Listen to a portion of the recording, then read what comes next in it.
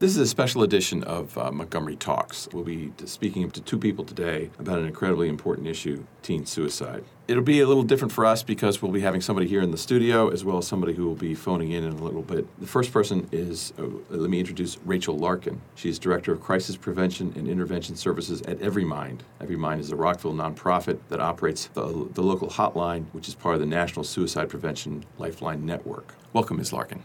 Thank you so much for having me here. There are 100 things to ask about this topic, but first I want to give the issue some scope. Mm-hmm. According to the United Health Foundation, 9.7 people per 100,000 in Montgomery County die by suicide. Mm-hmm. With a county the size of Montgomery County, that's about 100 people a year, or the number of employees in a good-sized small business. And suicide is the second leading cause of death for youth aged 10 to 24. Yep. And the first question that comes to my mind, and I admit I'm on the side of the line of rationality, and that is why? Mm-hmm. Why does this happen? I mean, I wish I could give you the answer. There's so many people out there trying to figure out why. But there's so many different factors. Each and every person is really unique. What we're seeing is an increase lately, and that's what people are trying to figure out. A lot of people are looking at social media. A lot of people are looking at stress. I mean, childhood for us, and I'm in my mid-40s, was very different than childhood is today. We didn't have social media. You know, I was talking to a young man on chat the other day who wanted to take his life because he thought he couldn't get into an Ivy League school. I mean, that is what the pressure is today. Kids in elementary school in this county are making choices about their career paths. Can you imagine trying to figure out what your career path is when you're in elementary school? I was figuring out, which boy band I like the best. So it's a very different way of living these days than when we were coming up. There's a lot of pressure. Social media is sort of a never-ending intensity. Life is harder these days. There's a lot of different mental illnesses that people are struggling with: anxiety, depression, self-harm, and other issues. So it's sort of a lot of different things are coming up. Our caller has a special perspective on this, and I'd like to introduce Susan Rosenstock.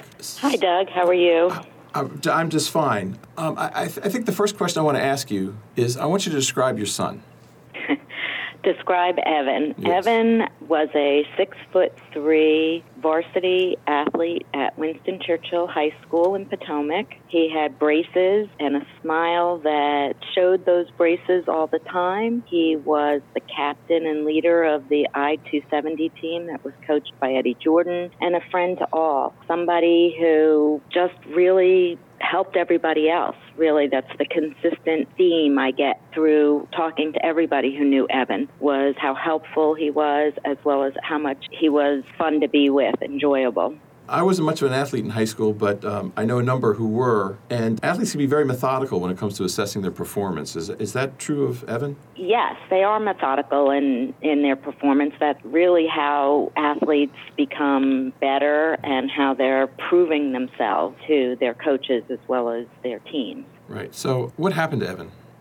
Evan had a back injury at basketball. He went and had an MRI taken and went to basketball practice with khaki pants and a button-down shirt and a V-neck sweater vest and a note saying he couldn't practice. Unfortunately, I'm not really sure what happened behind closed doors, but according to the kids, the other boys that were both on varsity and JV, something happened there where Evan was asked to do strenuous activities that he shouldn't have been doing. The example was ice and mopping the floor. So having that happen, then Evan had surgery. I knew none of this. We knew none of this. Evan had surgery and was very happy that he had something, they could fix it, and he'll get better, and he'll play basketball again, the sport he loved since he was 7 years old. And after surgery, he wasn't bouncing back. He just was not himself. He took 1/2 of a painkiller because he knew the risk of painkillers, and he did treat his body like a temple. We found out later after looking in through his Facebook and all of his stuff, he had never smoked marijuana.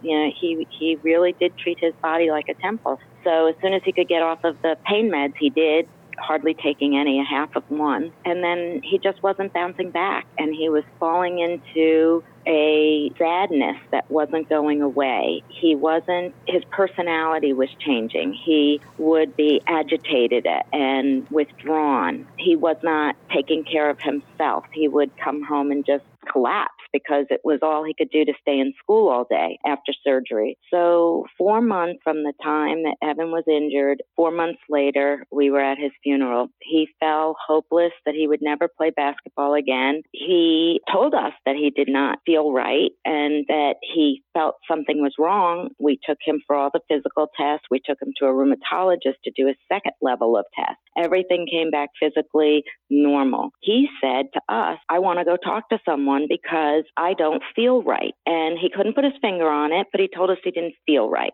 So we found a psychiatrist recommended in the area. And unfortunately, after 7 visits, Evan was prescribed Celexa, which is no longer prescribed for children under 21. And after 3 increased dosages of Celexa, Evan really was the warning on the commercial, and we spoke about it. Unfortunately, the psychiatrist asked me if he was functioning, going to school, playing with friends, socializing, all of which was Evan's nature, even at a very low level. And she said, then he's functioning. And so we went home, and on Monday morning, he ended his life. And 4 months after he did that, 4 of his friends had come to me and said, if this could happen to Evan, this could happen to anyone, and I'm scared. I don't want to lose another friend. And that's how You Matter got started. Okay.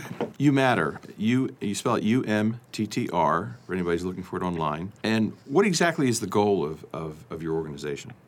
Thank you.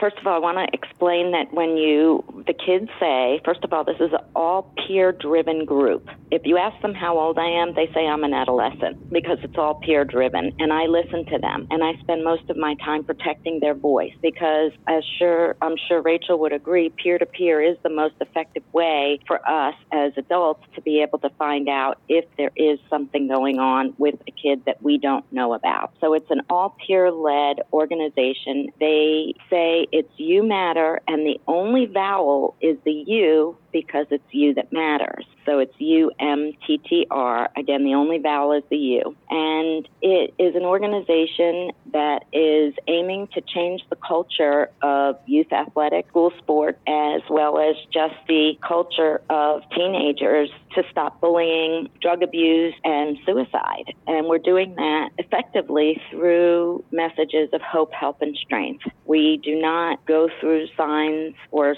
sad, shocking, and traumatic activities. That story I just shared is not something typically I'll share unless somebody asks specifically, but I'll generalize Evan's situation just to be able to say that's how this got started. But really what we want to do is we want to spread messages of hope, help, and strength. We want to point out protective factors, run campaigns that have messages based on those protective factors, and build resilience in our kids. We're trying to get them, it's called an upstream preventive method, which just means basically instead of catching them when they're going over the waterfall, we want to catch them way up the river before they ever get into the water. And we can do that with positive messaging.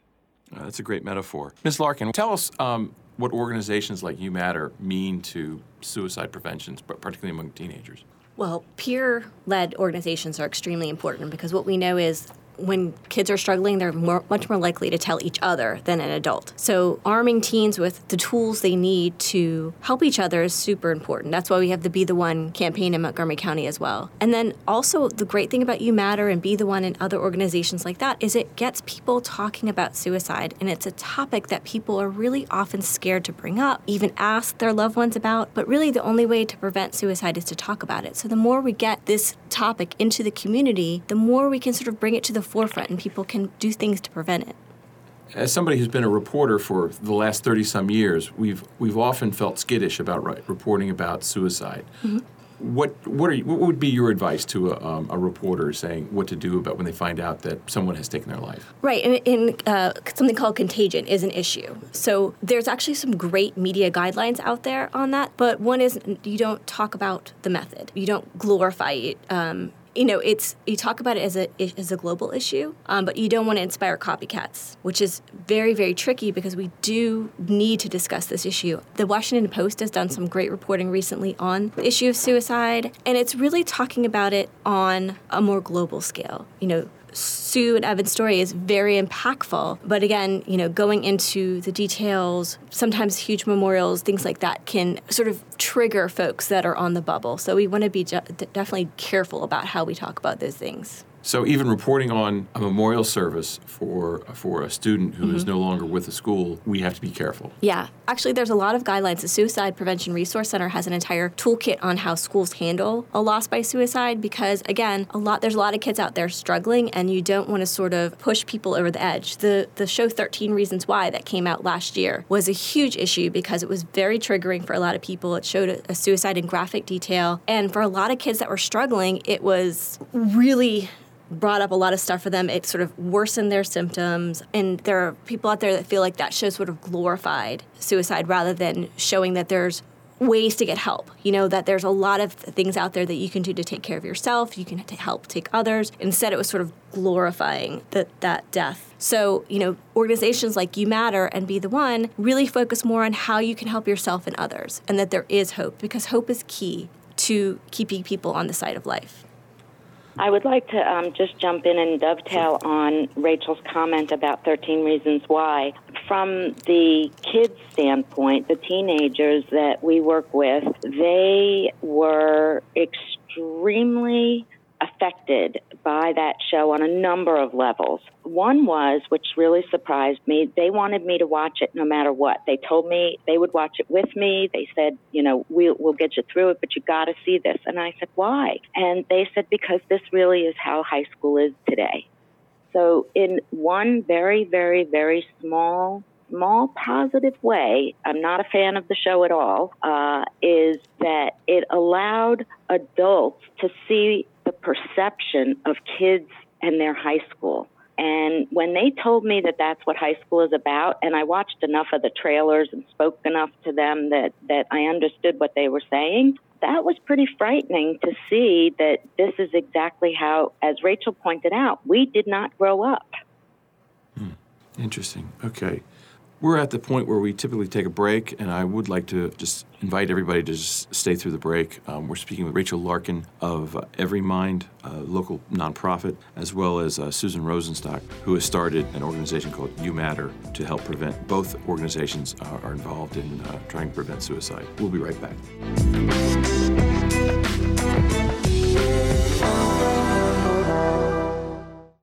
MCM, your community media center, is making Montgomery County a great place to live through programs like 21 This Week. Montgomery County's hardest-hitting political talk show keeps you up to date with the local political scene. Montgomery Community Media. Our middle name is Community.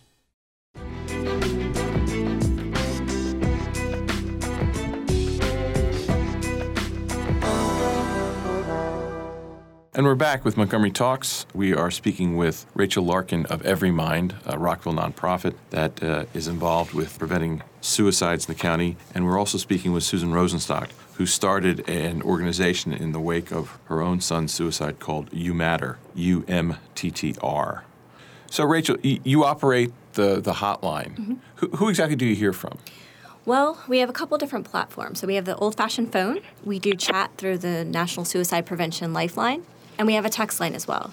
So we hear from everybody from age 7 through 97. But young people really prefer technology when they reach out, texting or chatting online. That is how they communicate these days. And it's very interesting because what we get is something called the disinhibition effect. And what that is people will, tell you something in the first minute of chat. They've been abused, they've been sexually assaulted, they're suicidal. That might take a little longer on the phones to draw out and is certainly harder to draw out when you're talking face-to-face. So we get a lot of folks that are kind of putting their stuff out there. And, every day we're told, I've never told anybody this before. I'm afraid to talk about this with people. So it is a really safe place. It is confidential.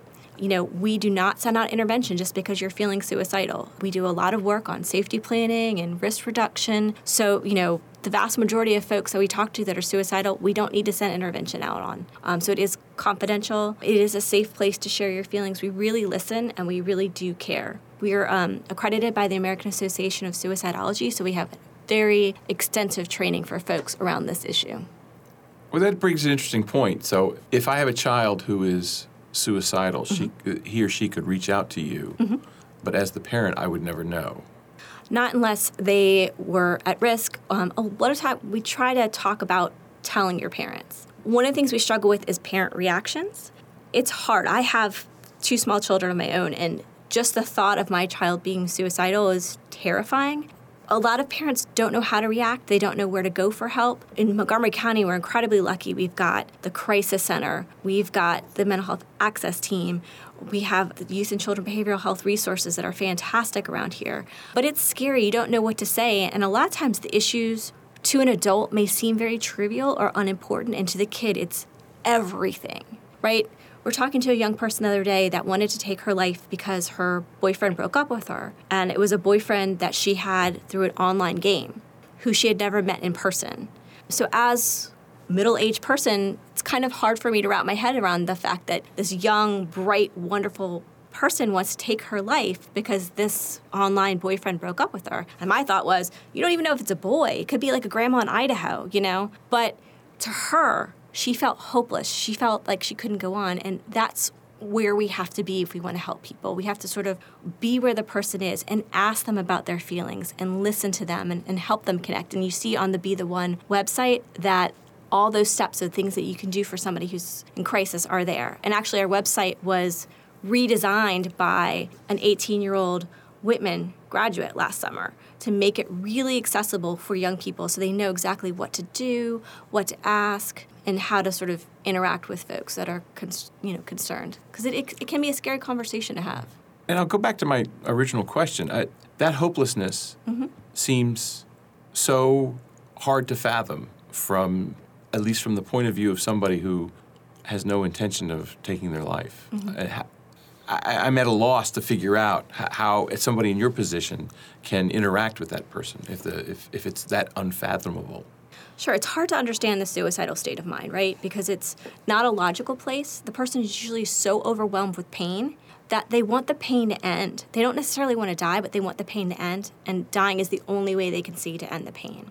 So listening is really powerful. Listening to how bad the person feels. Listening to their issues without judgment. You can do a tremendous amount, but it is hard to understand that headspace, particularly if you've never been there, because it is so, the whole brain actually acts very differently when somebody's in a suicidal state. You're working more from the back, the hippocampus, the amygdala, which is the emotional center. The prefrontal cortex, the logic center that says, yes, you have options. Yes, there's people that love you, is sort of shut down by the emotional part. So it's hard for people who aren't in that space to understand, but you can do a lot by listening, by asking, by working with coping, teaching kids coping strategies when they get in that space, safety planning. So there is, even if you can't understand it, there's still a lot that you can do. Okay. And that's the purpose of You Matter, correct, Ms. Rosenstock? Yes. Please call me Sue. Absolutely. And what we do is we take that a step further on a much more intimate level. Every Mind is awesome, and they're great at the global and then even down to the minutia.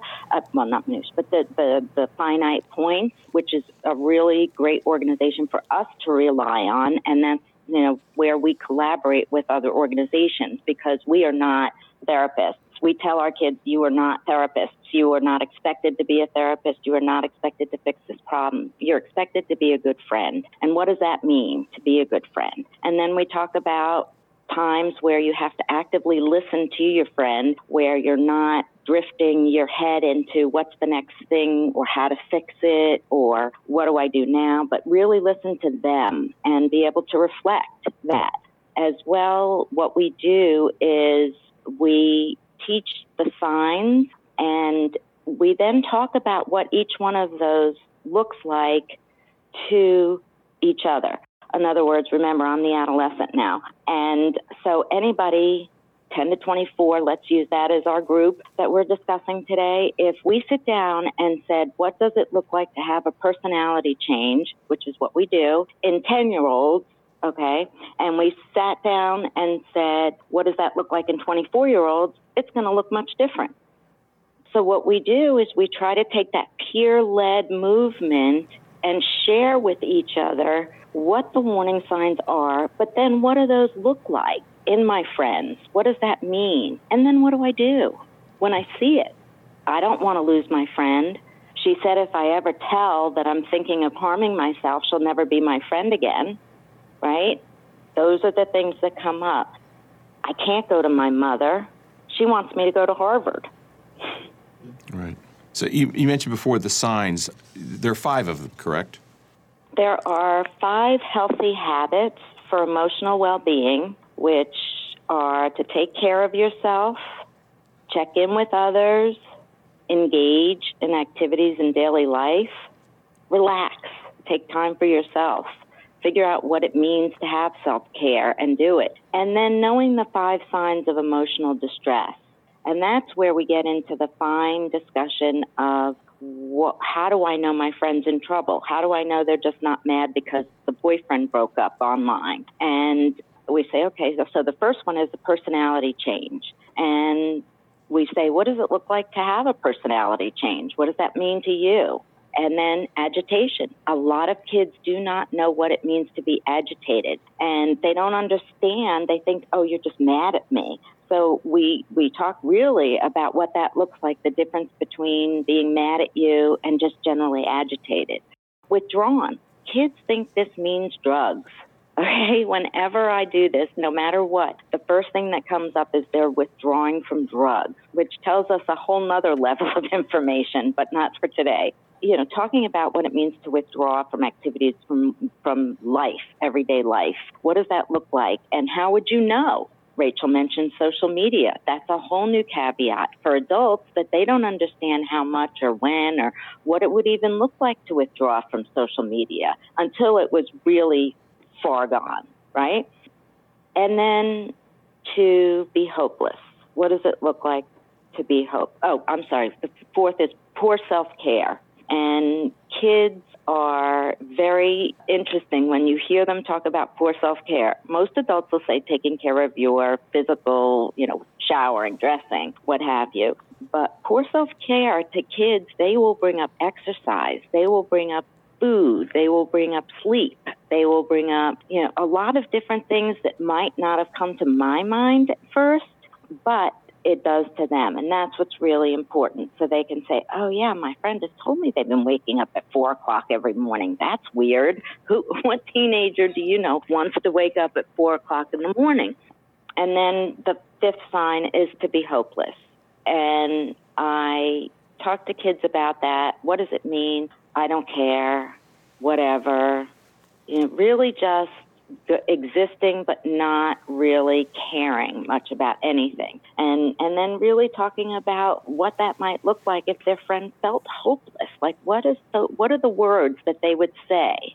And we really get into that very fine discussion. And I do this with adults as well. And then with adults, we talk about how different it is with kids. And once we can make those connections that the peers are our first line of knowledge, then we need trusted adults that they can identify, who they can trust. And then once we can identify those trusted adults, we can 4 times more likely prevent that suicide. It's been proven if we can connect those peer leaders to the trusted adults, there's a 4 times more likely chance they would go for help. So it's really educating them at that level, as well as the parents and everybody else, but really getting them to understand what that those personality traits look like in their friends or in somebody their age, regardless if it's a friend. And then maybe you're more comfortable going to your friend's mother. Who is that trusted adult? Let's think about that. Identify that person. Identify 3 trusted adults in your life. We also do things that try to bring messages of hope, help, and strength, and I'm sure Rachel has heard of this as well, is the positivity chart or gratitude chart. And what we do is for 21 days in a row, if you can write down at the end of the day 3 things that you are grateful for, your mind will actually start thinking and be programmed to think more gratefully at the end of those 21 days. So those are the type of positive hope, help, and strength ways that You Matter is trying to change mental health. And those signs come from the campaign to change direction in mental health, which was a collaborative movement and campaign that was started after the Sandy Hook shootings. The White House convened its first summit on mental health, and out of that came this committee of concerned citizens, psychologists, business people, healthcare providers, etc. And those signs were identified because they wanted to come up with a public health campaign that could be similar to stroke and heart, where we can see physical symptoms in those situations. Well, what are the emotional symptoms that we can see in somebody in order to be able to get them help sooner? And that's this entire, now it's gone worldwide. We were in London for the summit with Prince Harry. We're going to be in Toronto in October. We were just in LA for the marathon. And all of this started from Montgomery County, Maryland, and that's our base. From kids. And I just want to tell you, Doug, that I have now agreed to say I'm a co-founder, but honestly, these kids came to me. It was their idea. It's their name. It's their thoughts that make this happen. I just guide them. I'm curious about what kinds of students are part of You Matter. Is it in every high school? Is it in every middle school? And how would you generalize, if you can, the kids who are a part of it? Well, it's interesting because it started at Churchill, Whitman, and unfortunately, as Rachel pointed out, there was a big to-do when Evan died, and unfortunately, I do believe there was some contagion that happened after that. So there were, a cluster of things that happened. So it spread to the immediate high schools in the area that were affected. But what has surprised me is by giving these kids their complete control of how to make this grassroots movement work, I expected them to be done when they graduated high school. But instead, they've taken it to college. We are on, I think, 22 campuses now in colleges. And now kids who were Evan's age and grade are graduating college this year. So the kids that were 1 and 2 years ahead of him have graduated. They're bringing it back to Montgomery County and making the base stronger now with their leadership and their experience from college and their connection still to that feeling of high school and being able to relate and organize activities and fundraising events and messages that really resonate with these kids. So it's really spread on the true dictionary meaning of a grassroots movement where as these kids have been effective, they've taken it. We are in middle schools. We are in high schools. We are in Delaware high schools. We're in high schools in Connecticut and New York. I think that's it for the high schools out of state. But then from there, it's just incredible what else has been happening. So I'm not sure really if I've answered your question fully, but it's really self-driven and they make it work. So we've probably answered this question in different ways, but I want to ask it one more time. What exactly can someone do once they have gone through, the healthy habits and they know the 5 signs and they have I guess it would be a suspicion that a friend is in a bad place? What's the first thing they should do, Ms. Larkin? Ask. A lot of people are afraid. A lot of people are afraid to ask about suicide because they're afraid they're going to give somebody the idea. And lots of research shows that does not happen. If you're concerned a friend, a family member, somebody you work with is suicidal, you reflect what you see going on with them. I see that you're struggling. I see you're not yourself lately. And sometimes when people are struggling in this way, they may think about taking their life. Is this something that you've thought about? Asking the question is so important. Listening is the next step. You have to listen to how bad they feel.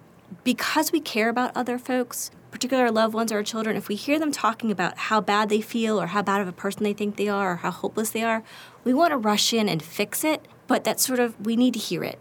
We need to not fix it for the person, but help them take care of themselves. We need to connect them to resources, get them additional supports. We need to follow up and check in and say, hey, how you doing? The next day, the day after, send a text. Really be there for them. Because again, when somebody is struggling with something, it's not something that generally can be fixed overnight.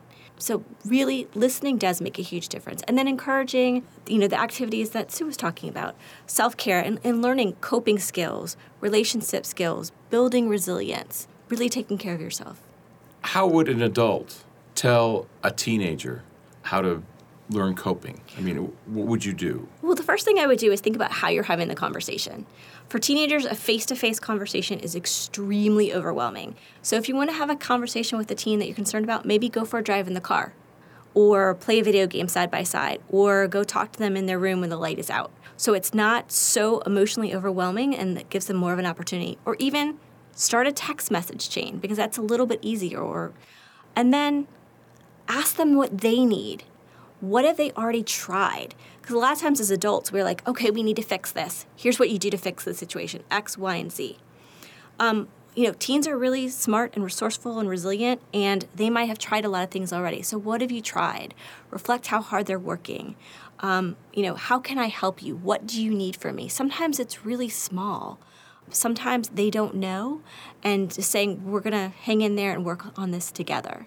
I'm sure Sue has other things that she would add, but I think it's continuing in the conversation. It shouldn't be one conversation. It should be many conversations. And then model coping skills. When you're having a bad day, show your loved one, your teen, how you deal with it, how you take care of yourself. What kind of things that you do to cope. Do you meditate? Do you go for a walk with the dog? Do you dance around the room to Beyonce? I mean, model good coping, because they learn from what they see. We all do.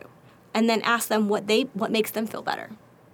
Okay. We don't give them enough agency. We don't give them enough credit for knowing what works for them. And giving the opportunity to share what does and doesn't work really does make a difference. Okay. It really does, and I 100% agree with everything that Rachel said, and I think that the American Foundation for Suicide Prevention, which has a campaign going on right now saying seize the awkward, and it's meant to shows people sitting on a couch just not speaking or talking, and then showing that awkward moment where then somebody will speak up and how to do that. So there's some really good videos on kind of how to do that, which will be a conversation started. They say have a real convo. And I think that's really important. There are a few things that you can then take from the first step, which is asking, do you feel like you're going to harm yourself? I'm a little worried about you because you seem to be very upset, and it's not just today. Things along those lines. But then the next step is that, I do want to die. And personally, I have been there, and I don't think anybody would be surprised to hear that. So, you really then have to say, do you have a plan? Are you planning something? Because we want to know that if they are. And I do have a plan, in mind. I have been thinking about it. Then you have to see, do they have the means? Is the intent there? And if that's the case, then you really need to keep them safe for now, which means never leaving that person alone until you get them help immediately. So it really goes from that level to how do I assess this person? And I'm afraid to call 911. What if this isn't the right thing to do? Kids are always second guessing themselves on adult decisions like this. So giving them those steps to take, ask the question, are you thinking of harming yourself? You seem to be very upset. Help me understand what's going on. So we want to be able to ask them questions. We want to know, are you thinking of hurting yourself?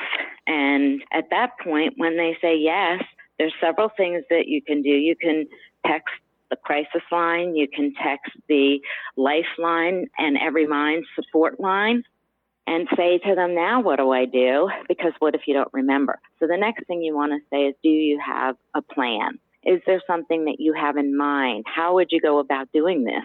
And asking the direct question, because if somebody really is seriously considering it, they are considering it with a plan. And then the last thing would be to discuss whether they have the intent and the means to do that. And you want to be able to remove all of those and keep them safe for now.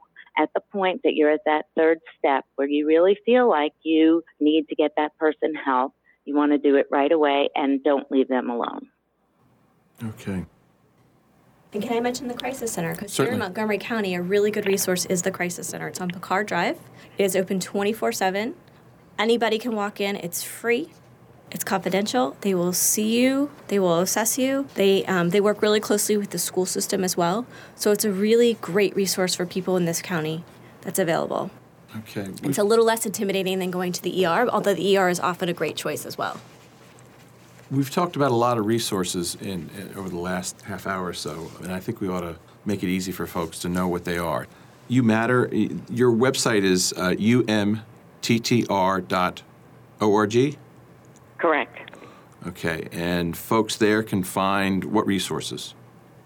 Really, the resources, I would suggest they go to the Every Mind website first, or if they are really looking for help immediately, we are not that group.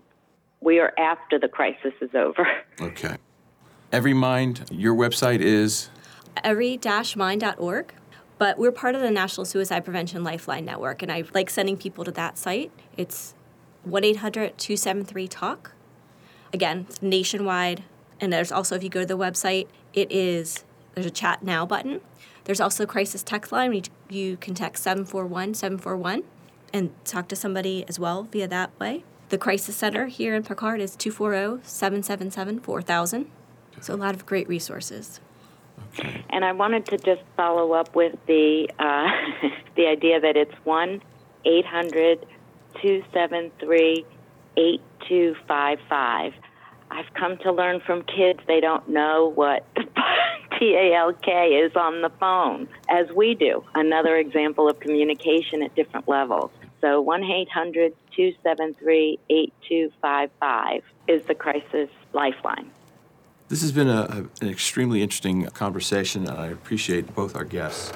We had Rachel Larkin from Every Mind, and we had Susan Rosenstock from umatter.org. This has been Montgomery Talk. I'm Doug Tallman, senior reporter at MyMC Media. Our engineer today was Carolyn Roskauskas, and our executive producer is Gaynell Evans. Join us next time. Thank you very much.